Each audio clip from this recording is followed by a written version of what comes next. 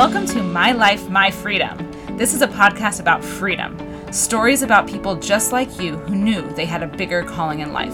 They knew they had something to bring to the world. But there were things holding them back. They weren't where they wanted to be, but they didn't know how to get there. On My Life, My Freedom, you'll hear magical stories of freedom, how they did it and went on to change the world. Hi, I'm Dr. Mandy Rose, and I'm committed to helping free the world. I'm here to inspire and guide women to live free and do exactly what they want to do with their life, despite what culture, their family, and even their own brain tells them. Here, we overcome all that holds us back from getting what we want. I'll be bringing you freedom tips on how to discover your gift, find your inner power, learn what you want and need, and how to communicate that to those in your life. Tips on how to live the expansive, beautiful life that is your birthright and live feeling radiantly alive every single day. I'm here to help you reprogram your subconscious mind, refine your spiritual gifts, and crack open the life that you are meant to have. I want you to know that I have been exactly where you are, and I know you can do this. If we gather together, we can heal the world. Hello, and welcome to My Life, My Freedom. Today I have a very special guest, Tulinh Tran, who has one of the most awful and beautiful stories I have ever heard in my entire life. And I've heard a lot of stories. Tulinh desired a glamorous Manhattan lifestyle, something that her social worker salary could not afford her. So she taught herself stock market investing in her 20s. And since then, she's taught herself angel investing, crypto, and real estate investing. But when tragedy struck her 5 years ago with the death of her beloved husband, Tulinh found herself a penniless widow with 3 young children. Using her intuitive investing framework, she pulled herself out of the pits of despair by generating over 8 figures in investing profits, and now has made it her life's work to teach women how to invest and take control of their financial lives with as little as $20. Hope you enjoy the show. Hello, Tulinh. Welcome today. Thank you so much for being here. How are you? Good morning, Mandy. I'm good. Thank you. Awesome. Well, we're going to hop right into it. I know that you are such a successful businesswoman. You live this really amazing life. You travel all over the place. You have 3 beautiful children. But I know some more of your story, and I'd really love for you to share with the audience, like the moment in your life when it wasn't like this. Like, we all see you now. You're so amazing. You're so incredible. But like, take us back to a moment in time when like you were very, like, things were chaotic. It was not the way it looks like. Maybe you lost everything. Like, you never thought that you were going to get out of that crazy time. Tell us a little bit about that. Wow. And yes, thank you. It's true. I do live an amazing life now. Um, but there was a time, it doesn't feel like even that long ago, but it's Mm. been almost 5 years. And the kids and I were living in Palm Beach, less than 2 miles away from Donald Trump's Mar-a-Lago, where we would go get brunch like almost every Sunday, as I would take the kids to play dates and parties, and we would go on the beach. And I had then started angel investing. So that was like a new part of my career, and had a loving husband, and just living like this idyllic life in beautiful Palm Beach. And one day in March, I come home and find my husband dead. And it was very sudden. It was really sudden. It was unexpected. And then Yeah, and I'm so sorry. Thank you for sharing that with us. What happened after that? Like, did the whole world crumble around you? yeah, so we had this beautiful life in this almost 8,000 square foot home, steps from the beach, lots of friends, family that would visit. Like I said, we would go to the beach every day. I would take the kids to school. I would take them to the zoo. I would work on the businesses that I had invested in. And overnight, I became a widow and the children became fatherless. And pretty soon after that, I then became a penniless widow. Oh my God. We had always depended on his salary for living and never thought that something like this could happen. So money was always coming in, and the way it worked was that we lived off of his salary, and I would take the big bets that we could capitalize on, 5 or 10 years later into the future.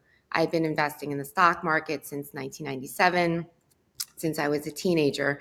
So that was something I liked to do. And he was a very astute businessman. And so this was a really nice setup that we had. And I never thought that anything could happen to it. But then, yes, I found myself penniless. And I had gone to my business partners at the time for some help. And that's when I realized that they had no intention of ever helping me and actually try to steal the equity in the company that I had invested in. Oh my God. Wow. Oh my God. So they how did they do, how did they do it? Give us a little bit more detail. Like, how did this all? Okay. And your viewers are probably going to get really angry if they hear this because it was crazy. It was bananas. Um, so what they would do is they actually ran up my credit card, which was a platinum American Express card, with the no limit, no spending limit. And so they had run it up to over 150,000 in charges.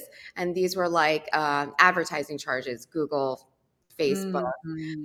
Um, and then they decided not to pay it, but it was in my name. It was two credit cards, a Chase one and an American Express. So I had no idea until Yeah, Chase you and just American. you just lost your husband. You weren't. I know. Most days I did not want to get out of bed. Yeah. So I found myself in a place where I didn't have. So instantly my credit score went to 400. And so I was in a place where I had no cash and no credit. And so that was like one example. And this was kind of even a minor one. But another big one that I found myself facing was that I was going to lose the house that we were living in because we had personally guaranteed, my late husband and I, we had personally guaranteed a $2 million loan to the company that was collateralized by our house. So they stopped paying back the loan, unbeknownst to me, Oh my God. until the bank started calling me and saying, hey, we're going to foreclose on the home because you're in default of the loan. And I'm like, what are you talking about? Oh my God. Yes. And so I had to fight with the bank. In fact, I even got into a lawsuit with the bank. Oh my gosh. I had not heard that part before. That's Yes, because when this was coming out, when it came to my knowledge, it was maybe 3 months that the company had not paid back the loan. So I was like, I have to take matters into my own hands. Like, even though, I can barely get out of bed, I can't do the grocery shopping, I can't bathe the kids, I can't, I can barely like breathe most days. But I had to get on the phone and I was like, this is actually what's happening. I just became widowed. And I know you have in all of these covenants of the loan that, sometimes if this happens, it's like automatic default into the loan, of the loan and, all of these things. But really what's happening is that my business partners are betraying me and they're doing this on purpose. There's money in the bank to pay you, but they're not paying on purpose so that you can take the house and then they don't have to pay back the loan at all. And I said, are you going to do this to a widow? Are you? Because you're a publicly traded company and I'm going to go to the press. I was really pushed, that far because I had no money. So I had no place to live, three little kids. my parents were not in like a financial position to help us out. So it really backed me into a corner where it sort of brought out other parts of me that I guess were always there, but I Yeah. never had But to use. yeah, before we go into that, I want to get a better image of where you were at then. Like, did you have any friends or family helping? Like, did you have anybody that was like there for you, like holding your hand, like, oh my God, this is really screwed up, like supporting you through this, or were you all on your own? We had friends at the time, and I had a lot of women friends. But I think when something like this happens, they just don't know what to do with that. So they helped me in that they helped bring the kids to school, they brought them home, they brought me dinner, things like that. But they didn't know what to say. Mm-hmm. Yeah, it's kind of one of those things where people like, what do you like? No one else has really ever experienced that before, most Yes. likely. And so it's like, how do you even relate? Like people have trouble relating to someone in a situation Yes. like that. Yeah. Mhm. Yes. Oh my gosh. Wow. So did you feel like really alone during this time? I felt completely alone, and not even just completely alone, but completely abandoned. Yeah. What do you wish that people had said or done or during that time? Obviously, the business, like obviously the business people. That's another story. They're like they shouldn't have done that to you. But like from friends and family, what do you wish you had gotten during that time? I think it would be nice if they kind of just sat with me. Like Mm, they didn't have to say anything, but kind of hold my hand or just give me a hug and not even really say anything, but just their physical presence says, I am here. Like I mm, am here for you. Because a lot of times I didn't know what to say.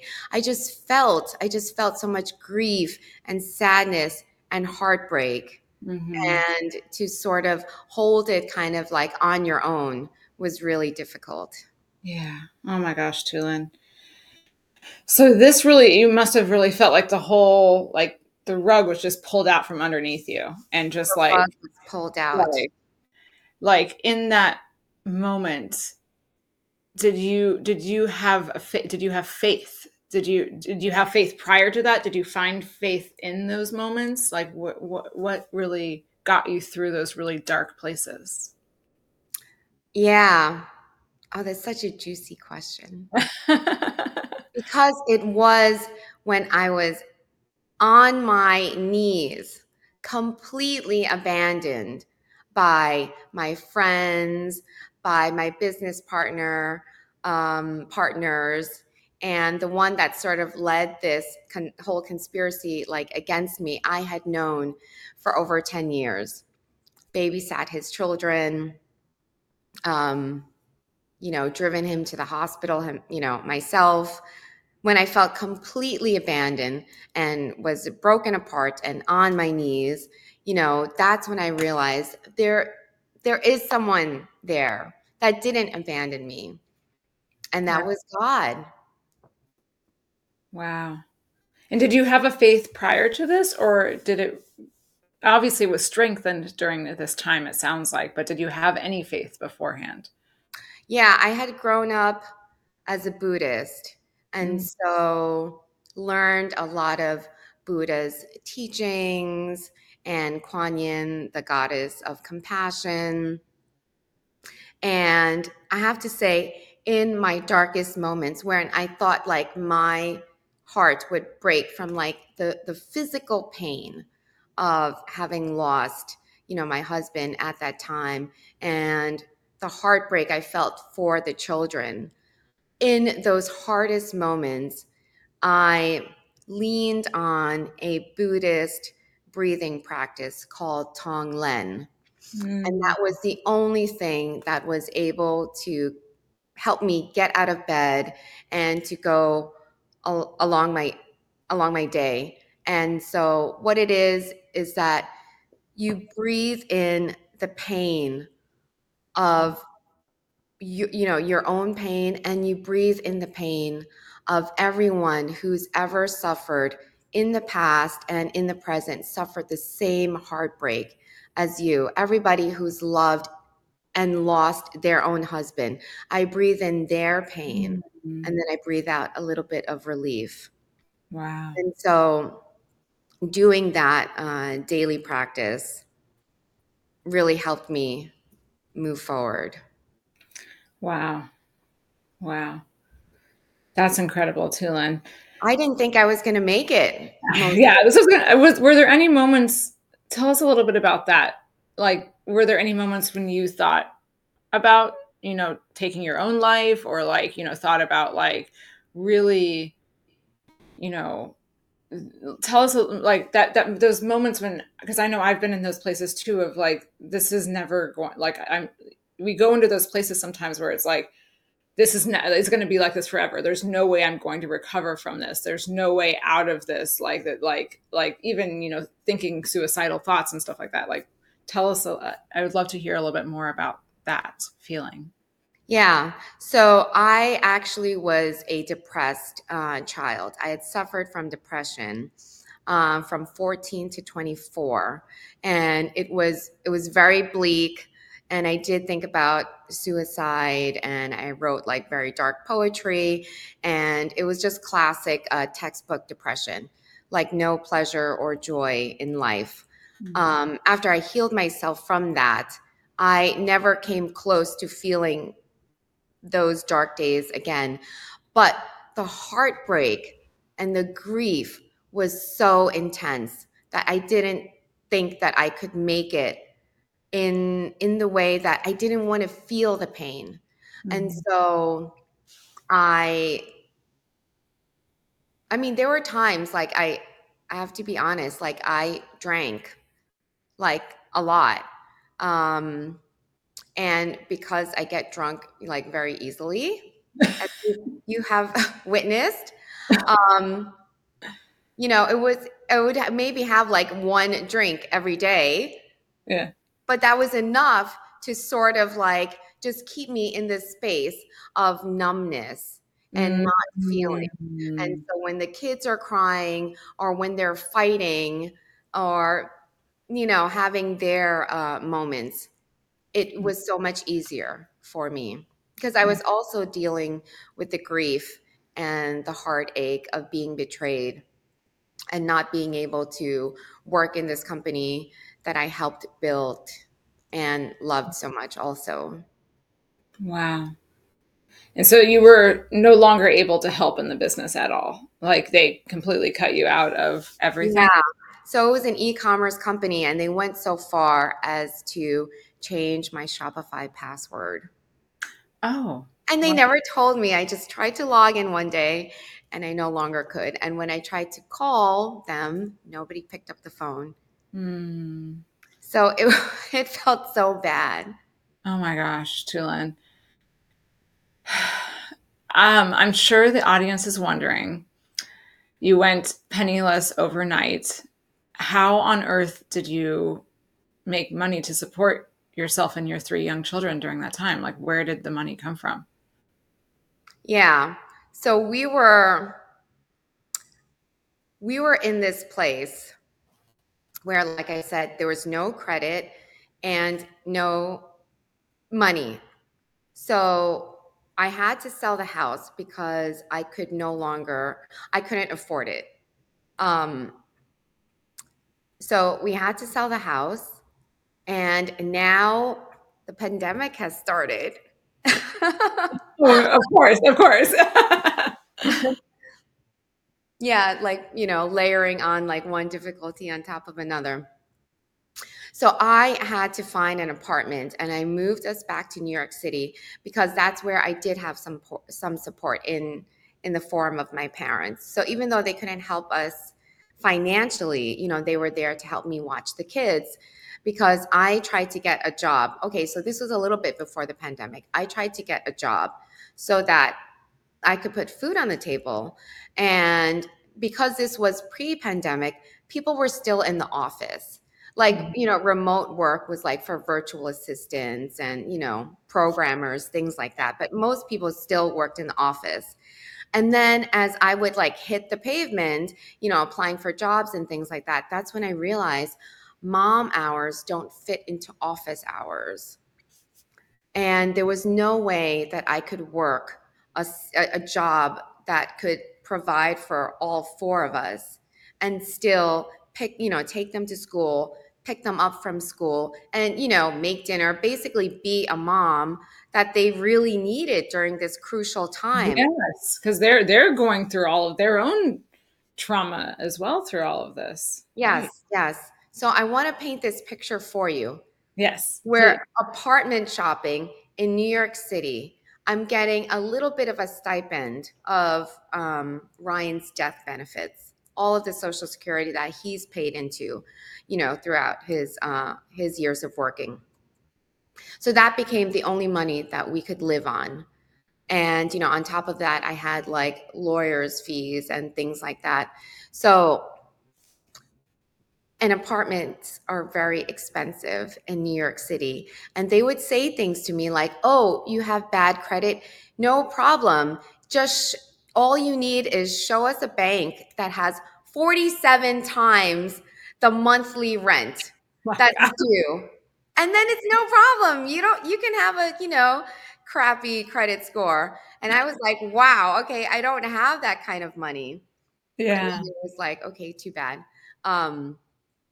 So that was the situation that we were in. And so what I was doing to be able to pay for food and things like that is I would just sell things that I had, like a Chanel bag that I bought for $3,000. I would sell maybe for 400, and that gave us food for the week. And so, a pair of shoes, old cell phones, an old laptop. Um, the hardest thing that I sold was that I sold the children's baby clothes, like some fancy baby clothes that I bought for like pictures for their first birthday or something that I wanted to keep for the Mm. grandkids, for their own children. But, if I was able to get $20 for it, then I sold it. And so that's how we survived until one day, one night, I had a dream, and Ryan came to me and he said, "Sell your wedding ring."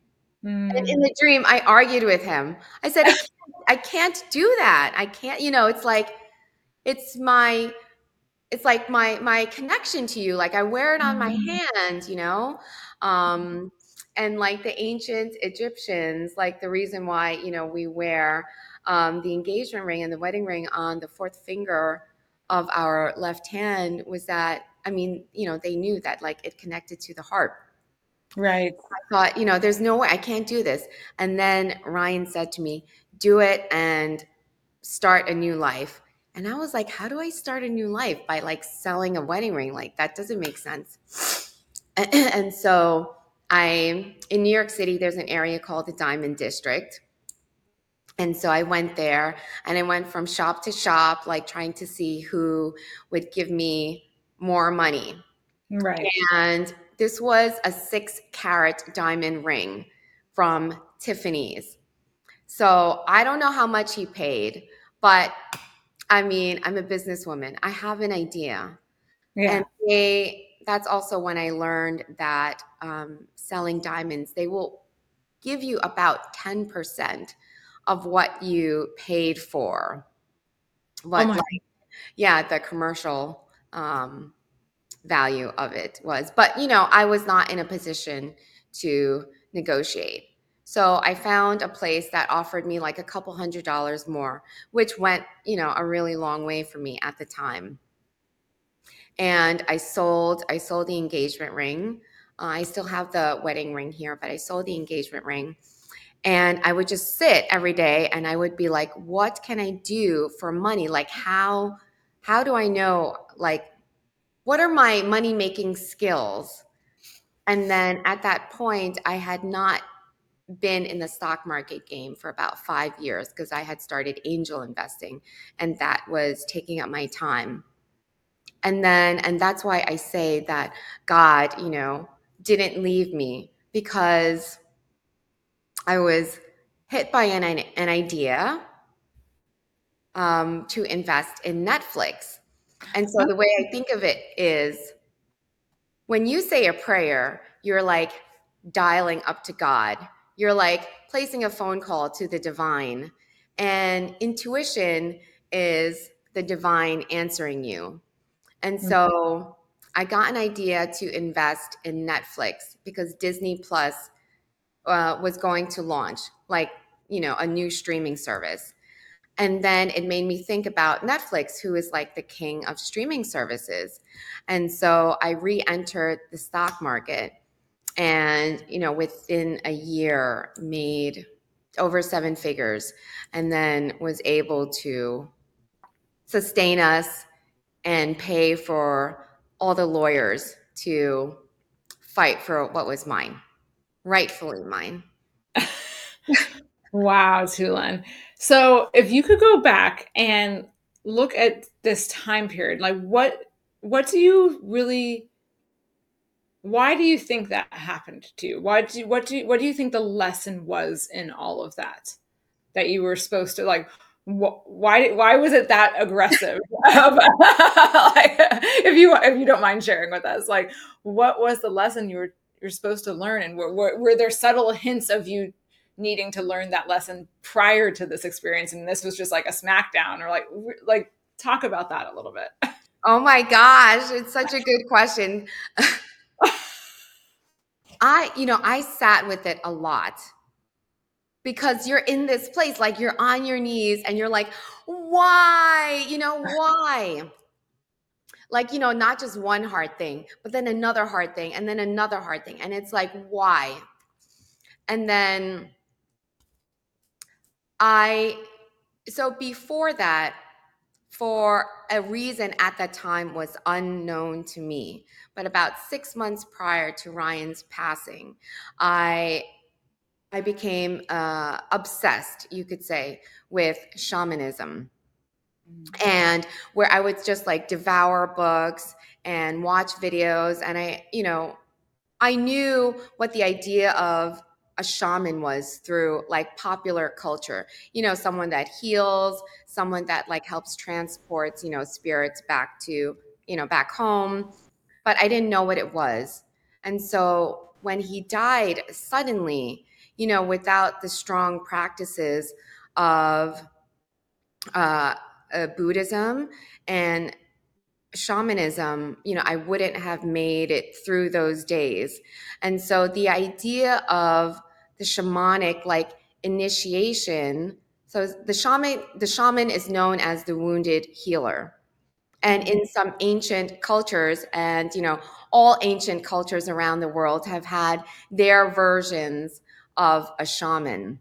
Mm-hmm. It was the person that was that had lost everything, who had become sick and came back, who had like lost all their family members and are still going.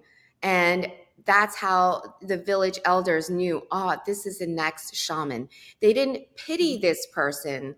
They didn't pity this person and say, oh my God, what bad karma, what bad luck. They would say, this is a You must have done something wrong in your you past must life. have You're done a bad person. You're a yes, bad person. yes. They recognized this person had the capacity to hold all of this pain.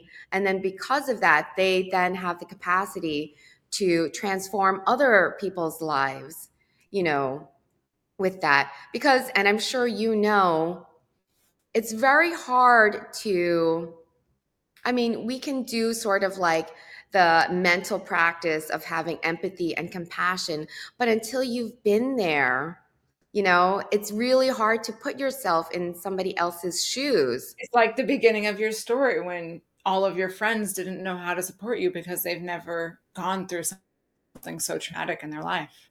Yes, yes, exactly, exactly. And then like it's not even that if you haven't gone through it, you don't know how to support someone, but you're almost even scared of it because you don't want to say the wrong thing, or you don't want to accidentally offend them. And then in the end, you kind of don't do anything at all, which is, you know, really hard for the suffering person Yeah. too. You know, but I can have compassion, for the other side. And so that's why that wounded healer like archetype, because they have been through so much and have like lived through it, that the gifts that they bring back like to the village is so much more powerful because they themselves have lived through it. And so when I kind of found the meaning in that, of all the suffering that like I've endured, throughout my life, um, that that gave me a sense of empowerment, because it was really the moments that I felt like in victimhood that left me with no way out except to drink. Right. Because it was like, I can't believe these men, how they could do this to a widow, that's so messed up. Or, God, why would you do this to me? Take away my loving husband, or, take away the kid's dad. When I was in those victim states, I wasn't able to do anything. I couldn't find, um, I couldn't find, like, what is the word? Answers. I couldn't find answers to all of these real world problems that I was facing. It was only when I got to this place of understanding that I was able to feel empowered and then creative. Wow. So as you're going through all of this is all, and I know there's some parts of your story that you didn't miss too. There was also a lawsuit with, your Multiple. multiple lawsuits with like your past husband's former wife, and like also there was a whole bunch of lawsuits happening. And through all of this, did you feel, and all the stuff that you explained in this show as well, like was there, did you feel like, obviously there it was like bang, it was like, oh my god, how did this happen, like why, like, and it was years, I know you've told me it was years and years that this was happening, going on for, was there something that shifted, something shift inside of you that shifted like that finally created like a pressure release, that things started actually moving, because it was kind of like everything was at a halt for a long, knowing your story, and it's like, did something internally shift in you, did you realize something, I know you were just talking about it becoming empowered, like what happened that shifted the course of all of this? Yeah. Um, so I had gotten to a place where I made I had understanding and made peace with all of the hardship that I had been going through. But it didn't mean that these lawsuits were going away. It didn't mean that, I was now making money on the stock market, but, my shares in the company were still locked up. They still didn't want to give it to me. They were still accusing me of stealing money and doing all sorts of like nefarious things. And many times, because it was so emotionally draining to fight with them, many times I just wanted to roll over and say, okay, you want this, this is so negative and toxic, like, here, just have it. But it really wasn't until I like tapped into my rage Mm. that um that I was able to find another source of power. Interesting. So you went into more of like a victim energy of like roll over, like I don't want this, like why did this happen to me? Like I just want to hide, like just take it all, like get out, like It all was the that. spiritual bypassing is what I realized, because Mm. it was like, who needs all this like negative vibes? Sure, it's worth millions of dollars. Sure, you grew this company with your own bare hands, 60 hours a day, a week. But it's negative, cut the cords, you'll make the money back. It was really spiritual bypassing. Mm. And so then when you really tapped into your rage, that was like a power source for you that you had never really experienced before. Would you say that? Yeah, because I never allowed myself to, Right. because of Were, all. were you afraid of your rage prior I to was it? afraid of it Yeah. because, like, that's what, society doesn't like, a woman that feels too much, Too much. especially. Rage is too much for a woman Rage to is have. definitely a woman's rage. Like, that's why, we have that saying, like, hell hath no fury, like a woman's scorn, but, like a woman's, like, rage. Yeah. Yes. Yeah. Wow. Yeah. And And so when that came out, how did you act different? Like, obviously, it came out, and you can maybe it came out in the legal system, in the mediation rooms and stuff of all this lawsuits. It came out there, and that's a very visible place that we can probably all imagine. Like, no, um, but where did it impact any other areas of your life? Did it influence how you were raising your children or your friendships or the way you were investing or anything like that? yeah, so it did come out in the mediation room, and I kind of want to paint this picture for you because it is still to this day one of the proudest moments of my life. Please paint the picture for us. So we're in a lawsuit. I'm paying so much money to, like, a prestigious law firm because I really needed someone to have my back. Someone I felt like strong and firm and aggressive to, like, have my back. And so that meant, like, paying up for it. So finally, some of the other partners got the company and I into a mediation room. And then they still started with the BS of Tulin has stolen millions of dollars. That's why in exchange, we should just take back her equity. And so what I said, and there's, like, I don't know, 11 lawyers or something in the boardroom.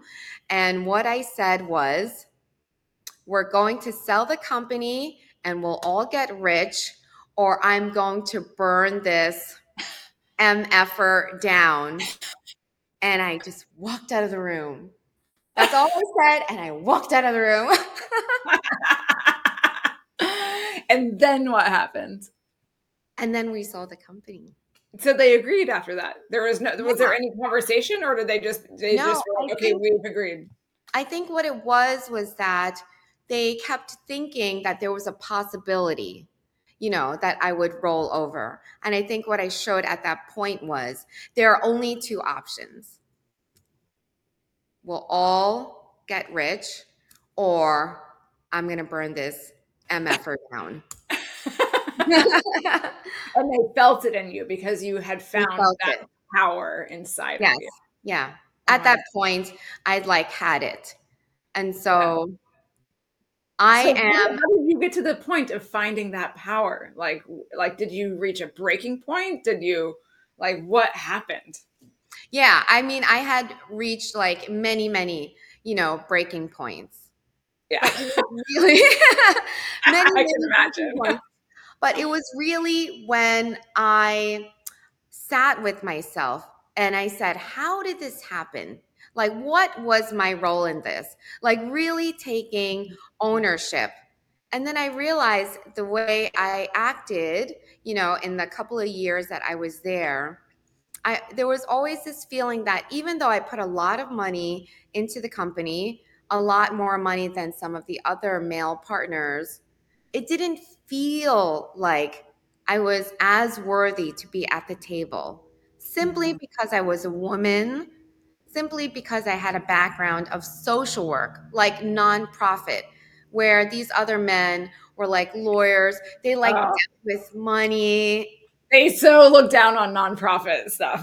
Yes, definitely. And I'm smaller, petite. I'm a mom. I mean, all the things you can imagine. There was nothing about me that would say nothing about me physically that would say this is a powerful businesswoman. And Mm. so, I feel like that's how they thought that they could get away with it. And so sitting in that, and I'm like, but look at, dollar for dollar, I put so much more than, some of the other partners, but they had this sense of entitlement. And I was so curious about that. And I thought, how come I don't? This is, Oh. yes, this is like, I had been investing since 1997, and this was half of all the money I had made since then. So it was like 1997 to 2016, almost 20 years of working. I had put half of my stock market profits into this company. And I was like, girl, wake up. Like, that's like, it's practically your life's work. Like, are you just gonna let them do you dirty like that? And so it was that process that I was like, no, I'm not going out like this.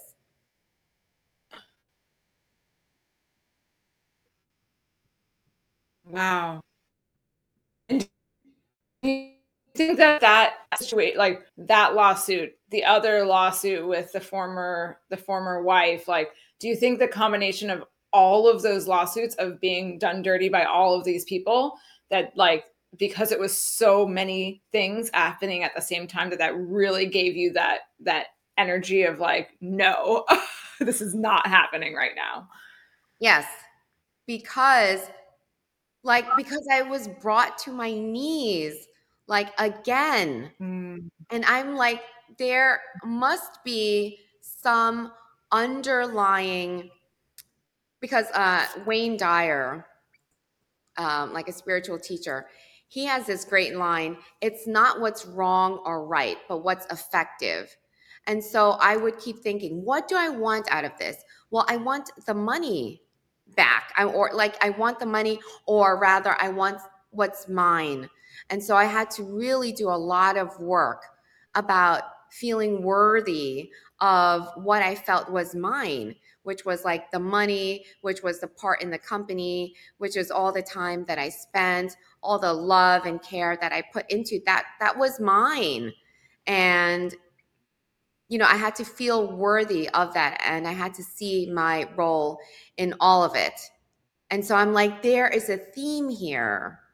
And so I thought, well, then I realized like I have to show up differently. And it's not even that I was a different person, it was my real self. It was just that I was shackling myself because I felt like this is not really how a woman should show up. Oh, so that there was maybe times earlier on in the lawsuit where you were like wanting to show up with rage, and it's but you were like, no, a woman can't show up that way. I can't be confrontational. I can't be aggressive like that. Yeah, I can't even be loud. Right. Mhm. Right. Only men could be loud. Interesting. And then finally, through all of that, you Yeah. found the power within. Being hit and pushed down and kicked when I'm down, like, enough. And then I thought, do I want to stay on the ground? Like, no, I don't want to stay on the ground. And then but it really had I had to get to that point. Interesting. Wow. And so how did your life look different after this? Like, this was this a turning point in how you showed up in the world? I Yeah. Yeah. Yes. Yeah. So we sold the company for over $100 million. I got my piece of it.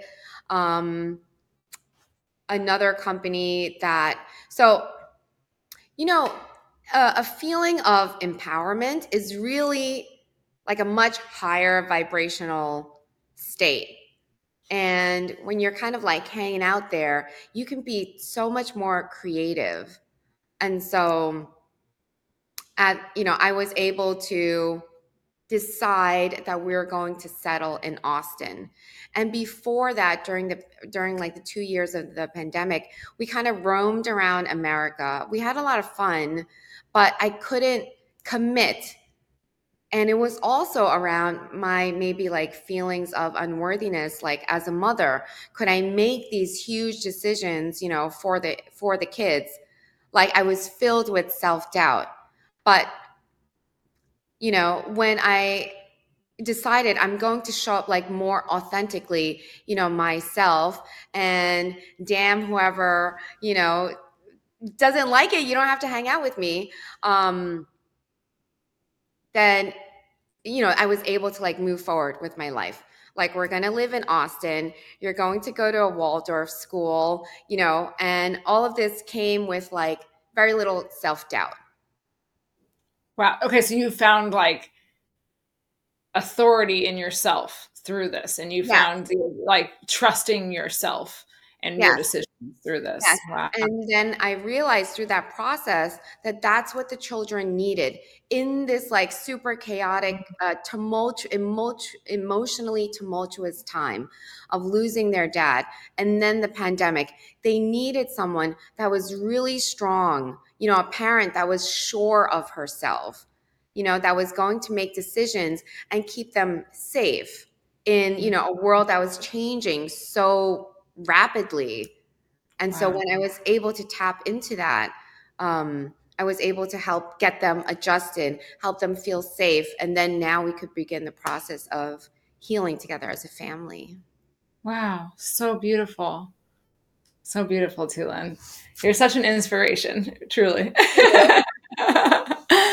So I know now you have so many visions for the world. Like after going through this, like I guess tell me tell us a little bit about what your hopes are now. Like what your visions are now for moving forward. And I know you want to help other women and in this situation.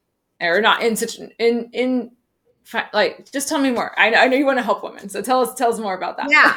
So when I climbed out of that darkness, out of that pit of despair with my own bare hands, and I think it was great. It was definitely hard at the time, not having any help, not having any advisors, not having any financial support.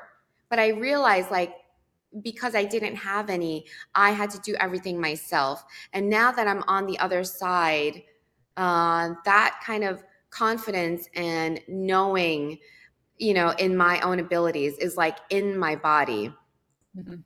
So which helps me do things like differently. And so when I got out of that, like with my own bare hands, then I realized that I felt called to help women also not feel disempowered, in that way. Because when I started investing as a teenager and through my years as a social worker, I only had like $20 or $50 at a time. And it was a time when there was like no internet, there was no iPhone, there was no, Robinhood, which is a popular stock market trading app. And so it was very hard, and I did it. And so I thought, if there's anything I can do to sort of like help women feel empowered in that way, I've got to do it.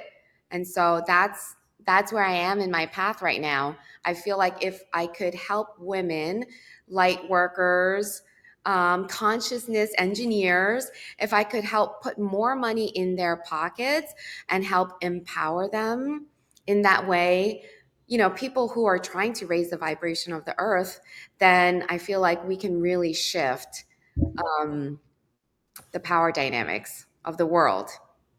Oh my gosh, I love that so much.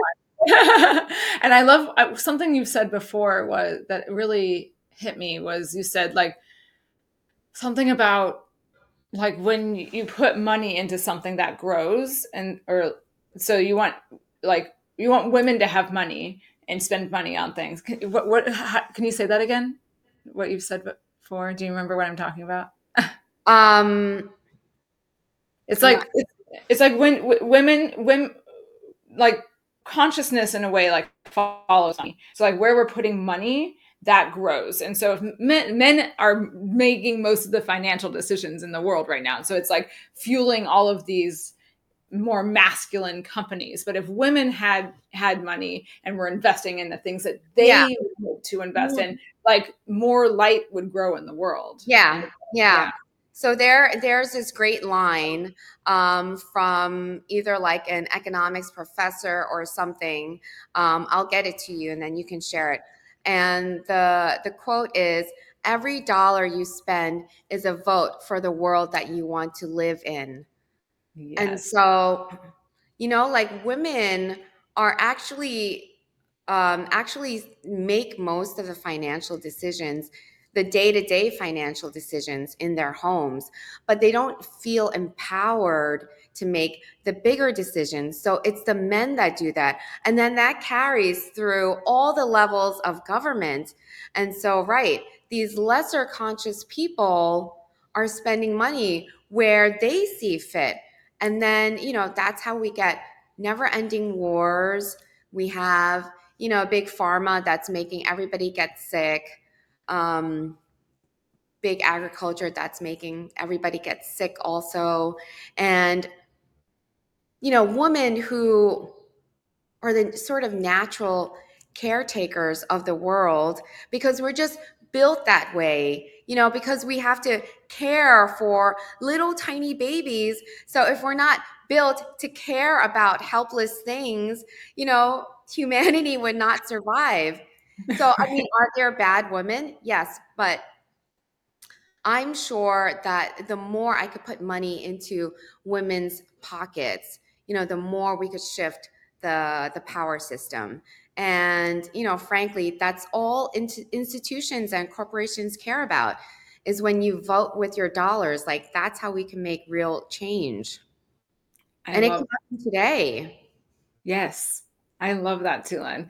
So, tell us a little bit on that note. Just, and I'm curious, like where do you like to put your money into? Where do you put your votes that Oh, you that's such a good question. that you feel like is influencing the world in a way that like makes you feel good inside? Yeah, you don't have to go through all of them, but like just the ones that make you feel good. Yeah, as an Yeah. example. Um, well, I think like a lot of my investments are still around where I think I could make the most money Mm. in in places where I feel most excited. And Mm. so I care a lot about green energy, but as investments, they are not great investments. And Mm. so what I do want to say is that where I'm spending money is on myself and my home, and where I think would have like the most impact. Because like where I am on my journey is, as someone who's always put like other people first, as I'm sure, a lot of your viewers are going to be able to relate. Yeah. Yeah, I realized that if I turn, money is power still in this day and age. So if I turned and used those resources, that power like on myself, I myself could become a well-resourced woman. And Mhm. as a well-resourced woman, I could so much more easily help, whoever it is that I want to help. And so that is where I've been spending my resources and money. Sounds like you're bettering yourself. It's like putting your oxygen mask on first, Yeah. healing yourself so that you are then able to support others as well. Yes.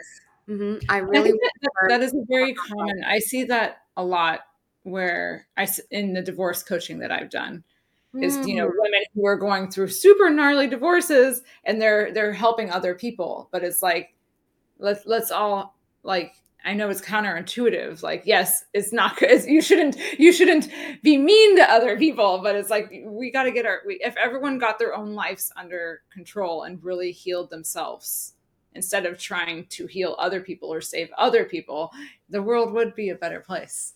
yes, yes, there's sort of like what I consider a mystical law, and that is as within, so without. Mhm. And so the real work that we can start doing today is sort of like getting this, to feel good inside. And really, if a lot of people did that, the outside world would start to change. Yeah. Awesome. Well, thank you so much, Tulin. It's Oh, always such an honor talking to you, and I know we're gonna have more recorded conversations coming soon with our it's so podcast much fun. releasing soon. So much fun. Yeah, it's always such a joy talking to you. Thank you so much for coming today. And you want to close with any statements? When I think about like kind of what's been going on in like society, all the the chaos, and things are changing so rapidly, the rise of AI, simultaneous wars involving multiple countries, um, debt at like astronomical levels that we've never seen before. But then at the same time, I also sense this sort of rising of consciousness. And then I'm like, this is very interesting that it's kind of happening at the same time, although it makes like a lot of sense. And so I was kind of thinking like all of these new healers that we see like everywhere, like why is that happening? And then I realized it's because the so going back to shamanism, the specific village that produced a particular shaman, like the shaman of that village, their skills was particular to the village's needs. And so when I see all of these new people that are reaching for the divine by becoming, Reiki healers or astrology readers and stuff like that, they want like a little bit more understanding. And I'm like, why do we see so much of that now? And then I realized it's like in response to, what the times are calling for, what the times need. Mm. And so um, it depending on what translation of what culture you are translating from, the shaman is one who sees in the dark. And so they don't need their eyes to see because they see with their heart. And so that's where I am, um, personally, is working on myself so that I could see with my heart. Oh my God, that's beautiful, Tulin. Thank you for sharing that. I love that so much. It really is a crazy time that we're in right now, and it's also so beautiful. Like you and I have both been through a lot in our lives, and it's really in those moments that, like you shared with in your story before, that those are the moments when the deepest spiritual awakenings happen. The biggest light comes from those really dark times, and Yeah. that's what we're seeing in the world as a whole right now. And it's really Yeah. beautiful. That is when I've realized, like when I've been on my knees and broken, that's when I've realized I was able to touch the divine. Yes, I love it. Thank you, Tulin. Thank you for joining today. It's been so magical chatting with you today. If you liked this, or even if you didn't, please leave a review. I absolutely love all feedback. And if you feel called to learn more and get loving support from others just like you, I have a free community. You know that feeling you get inside when you are around your people? Your body comes alive, time slows down, and you feel home. My community is full of those people. Lots of love, and talk soon.